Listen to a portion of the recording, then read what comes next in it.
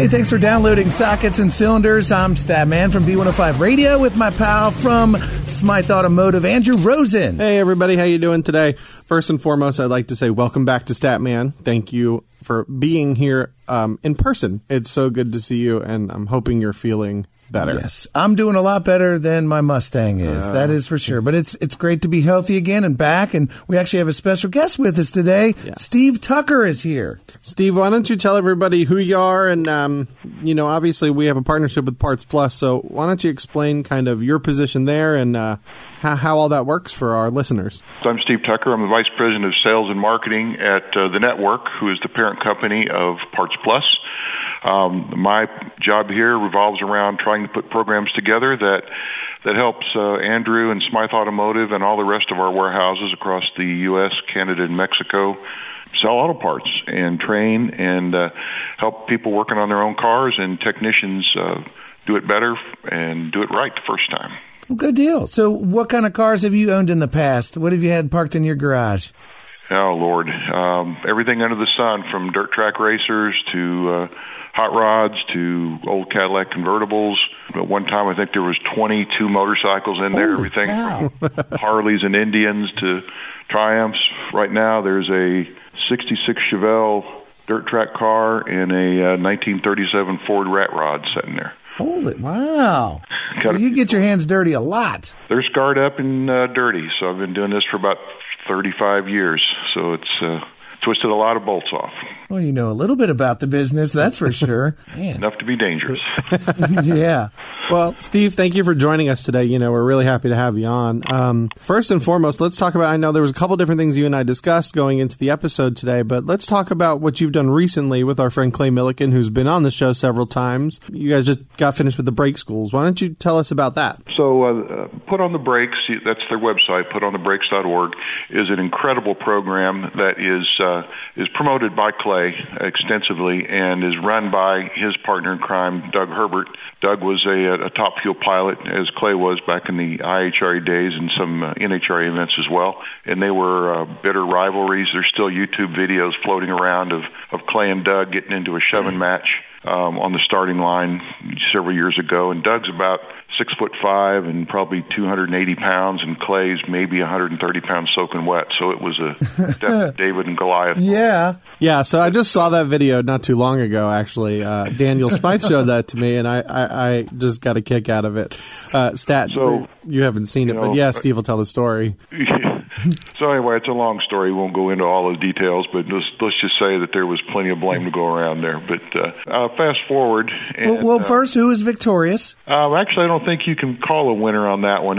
It's that complicated at the end. Yeah, it was just more of a pushing and shoving match, slap and tickle type of thing. There wasn't Okay. They both had helmets on. Nobody was going to get hurt. Where will I be able to catch that video, by the way? You can Google a Clay Millican, Doug Herbert meltdown. They were both on the starting line, and neither one of them would stage the cars. And after a while, the NHRA shut them off.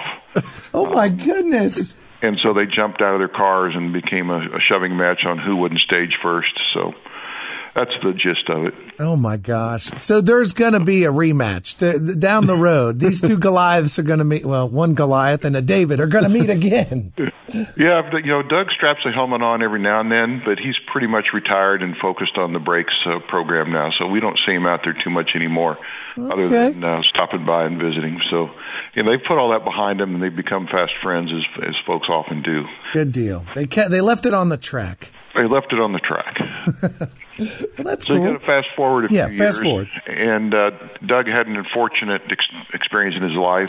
Both of his sons were tragically killed in a rollover accident in a pickup truck. Oh, my goodness.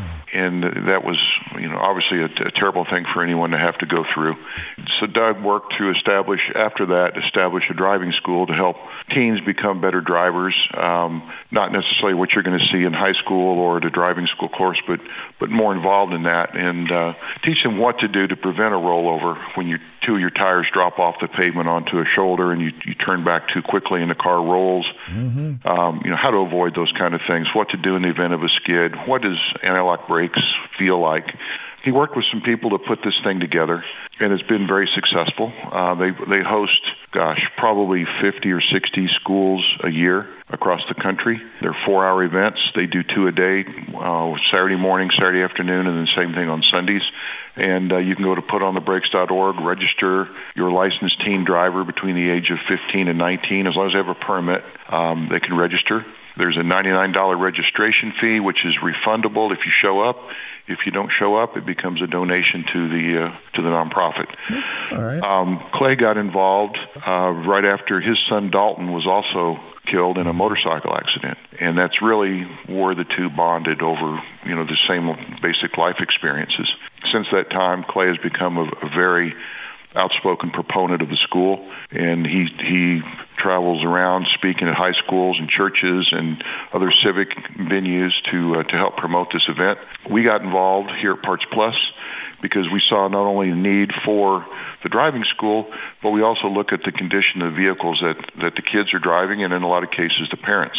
So we incorporated a free vehicle inspection in the school. So when the participants show up and they go through the classroom and start the driving, we take anybody's vehicle that wants to participate and we bring in technicians and we put it through about a 50-point check, everything from tires and brakes to belts and hoses to fluid conditions, batteries, shock absorbers, struts, lighting, all the things. You go over the whole car pretty much. You turn them new again almost. Well, we don't do the main. We'll refill air and tires, but that's about it. We generally just give them a checklist and say, look, you need to get these things done. We don't care where you get it done, but we'll rate them. Green means good, yellow, you need to be careful, red means get it fixed right now. So that's good. The vehicles, we'll generally inspect about 120 to 140 vehicles in a weekend, and unfortunately, about 80% of those will fail with something critical. Wow. Really? Yeah. There's everything from no oil showing on the dipsticks to batteries that are dead to tires that are way underinflated. We've seen cars with 10 pounds of air on the left side and 30 pounds of air on the right side. How are you getting down the road? You can't drive straight with a car like that. I hate, I don't mean to sound overly dramatic, but some of the cars are very dangerous to be driven. Yeah, that's what it sounds like. And, in addition to this, we also give maintenance clinics. So we teach people the simple things, how do I check my oil? How do I, what do my battery terminals need to look like? Do I have the capability to check my transmission fluid? Where is my battery located? A lot of cars today, the batteries are under the back seat or in the trunk. They're not visible when you open the hood. In some cases, some vehicles today don't even have a dipstick to check the oil. There's an electronic monitor on the dash. Yep. It took me 45 minutes to figure out how to start a Prius the first time I got in it. I actually had to go ask somebody how to start it because I could not figure it out. Sure. And there's a lot of new cars that are like that. I think tragedy definitely leads to change. I think that's awesome with the classes that you guys are providing. I can't even imagine the amount of lives you guys have saved with the education that you guys are providing. And the driving school itself, the participants really enjoy it. They use Kia as another sponsor of this event, and they show up, and there's a variety of Kias that are there.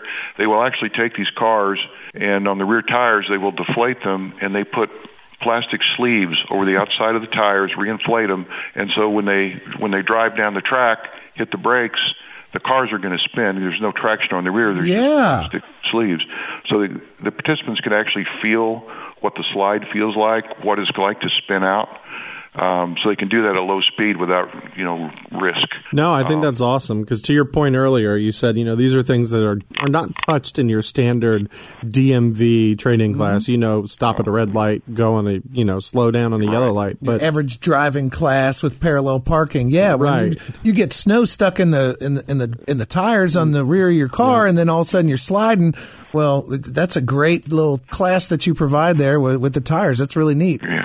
And it actually sounds like a lot of fun, too. It is. Probably the best two things that we see out of it, they'll bring in highway patrol officers, and they'll talk to the kids about what to do when you get stopped. That's another great thing to do, yes. Right. How to respond, what not to do.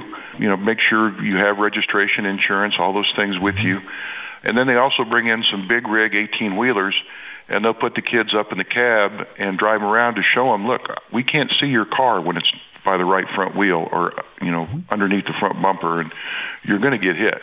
And the officers will really appreciate that, too. My brother-in-law is a police officer down in Sarasota, Florida, and he says a lot of times, just the demeanor of people, if they turn their interior light on, they put their window down, they put their hands on the steering wheel while he approaches, it just puts him at ease. And he says he feels a lot more comfortable to sometimes just give him a warning instead of a ticket. Oh, I agree 100%. And that's a great thing that you guys provide. And that's all through the putonthebrakes.org website. They could sign up for this stuff? Absolutely. And they fill up fast and they sell out. Virtually every class that I have been associated with has been a sellout. From Pomona, California, through Memphis, through Florida, it's been a great experience for me personally, just to interface with the kids and the parents. Give something back, and at the same time, if they. We do this. If they choose to get the work done at one of our Parts Plus Car Care Center shops, we give them a $50 discount as an incentive to try to get them in the door and get the work done. Are you coming across a lot of the kids and the younger people that take the classes that you see a little inspiration and maybe they might want to follow it into a tech career or become a parts person themselves? We've actually had some kids show up that actually wanted to participate in the inspection process and learn how to check tires and they show up with their car and they take the class and they want to hang around for the next class to look at cars. Would you say there's a shortage in that industry and careers that we need some? It's a huge shortage. It's one of the primary things we battle with. We provide extensive training opportunities both online and in person. We work with VOTEC schools both at the high school and the college level. But We've gone through, my personal opinion, a period in this country where we very much promoted college as the avenue, and if you weren't college material, we'll try to stick you in one of these VOTEC classes because, that's where the kids go that, aren't college material. Their words, not mine. Yeah, I've heard those words before. Sure. The truth of the matter is that the tech of today is not out there getting greasy and busted knuckles most of the times. Most of these guys... They're like computer programmers. Yeah. Exactly. They're highly educated. Their toolbox is not... It's not a $50,000, big toolbox any longer. It's a laptop. It's diagnostic tools. And there's a lot of these diagnosticians and technicians that are making six figures. While the kid graduating with his BA and his 4-year degree is delivering pizzas. Yeah. And they're driving a lot faster cars, too. Absolutely. So, every job fair that we participate in, we're out promoting that. I've been here at our local high school, which has just restarted a VOTEC program. Good. With a whole different focus than the old days. And yeah, the high school I went to, the whole industrial arts wing. I mean, they had metal shop. I wood shop was a 4-year student, and that's all been changed over to other classes. And it ends up outside the bubble when the budget cuts happen, and it's been kind of a loss and a need. And I think it's great what you're doing, and I hope you keep inspiring other young people to get into this field because you've made a great career out of it, haven't you, Steve? Oh, absolutely. I think most people that get in this business tend to stay in it. Vehicles have been around for a long, long time, and this is an exciting time because of all the changes in electric cars and hybrids. Self-driving cars, all these things need people to work on them, and they're not going to be, you're going to have an education, and you're going to have the tools and the knowledge to be able to participate in this field. So, no, absolutely. Stuff.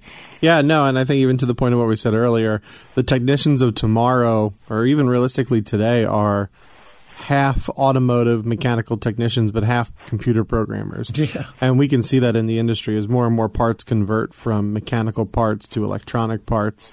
I was just watching a YouTube video the other day from GM produced it back in the early 30s. It was later on towards the 40s and 50s, but just how everything in those vehicles, they cut it open and it still worked. It was mechanical. It moved. You could rebuild it. Exactly. Yeah. And, today if a computer chip fries, that could cause your entire vehicle to just completely not function. So, well, here's a stat for you. About 15 years ago, the average vehicle had 30 sensors on it, and it had approximately 2 miles of wiring because each of those circuits had a dedicated wiring circuit to it.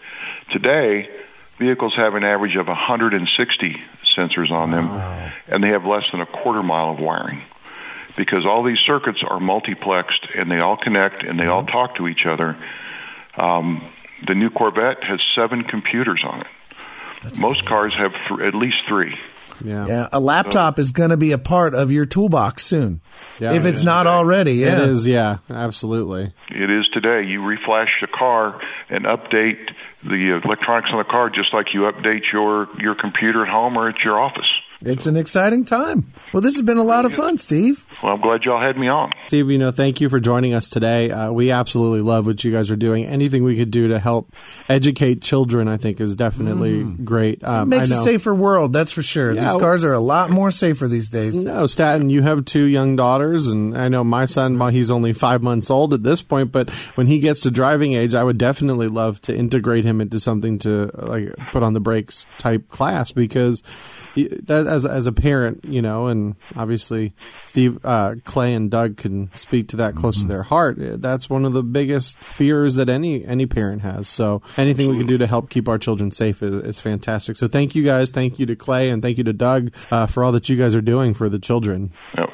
We enjoy it. So appreciate you guys, which we hope you have a great day. Thanks, man. That website, one last time, is putonthebrakes.org. Hey, guys, thanks for downloading Sockets and Cylinders. If you have a problem with your car, feel free to email us. podcast@smythautomotive.com. And we'll get to your problem, hopefully, in a future episode. And thanks again for joining us, Steve. See you guys.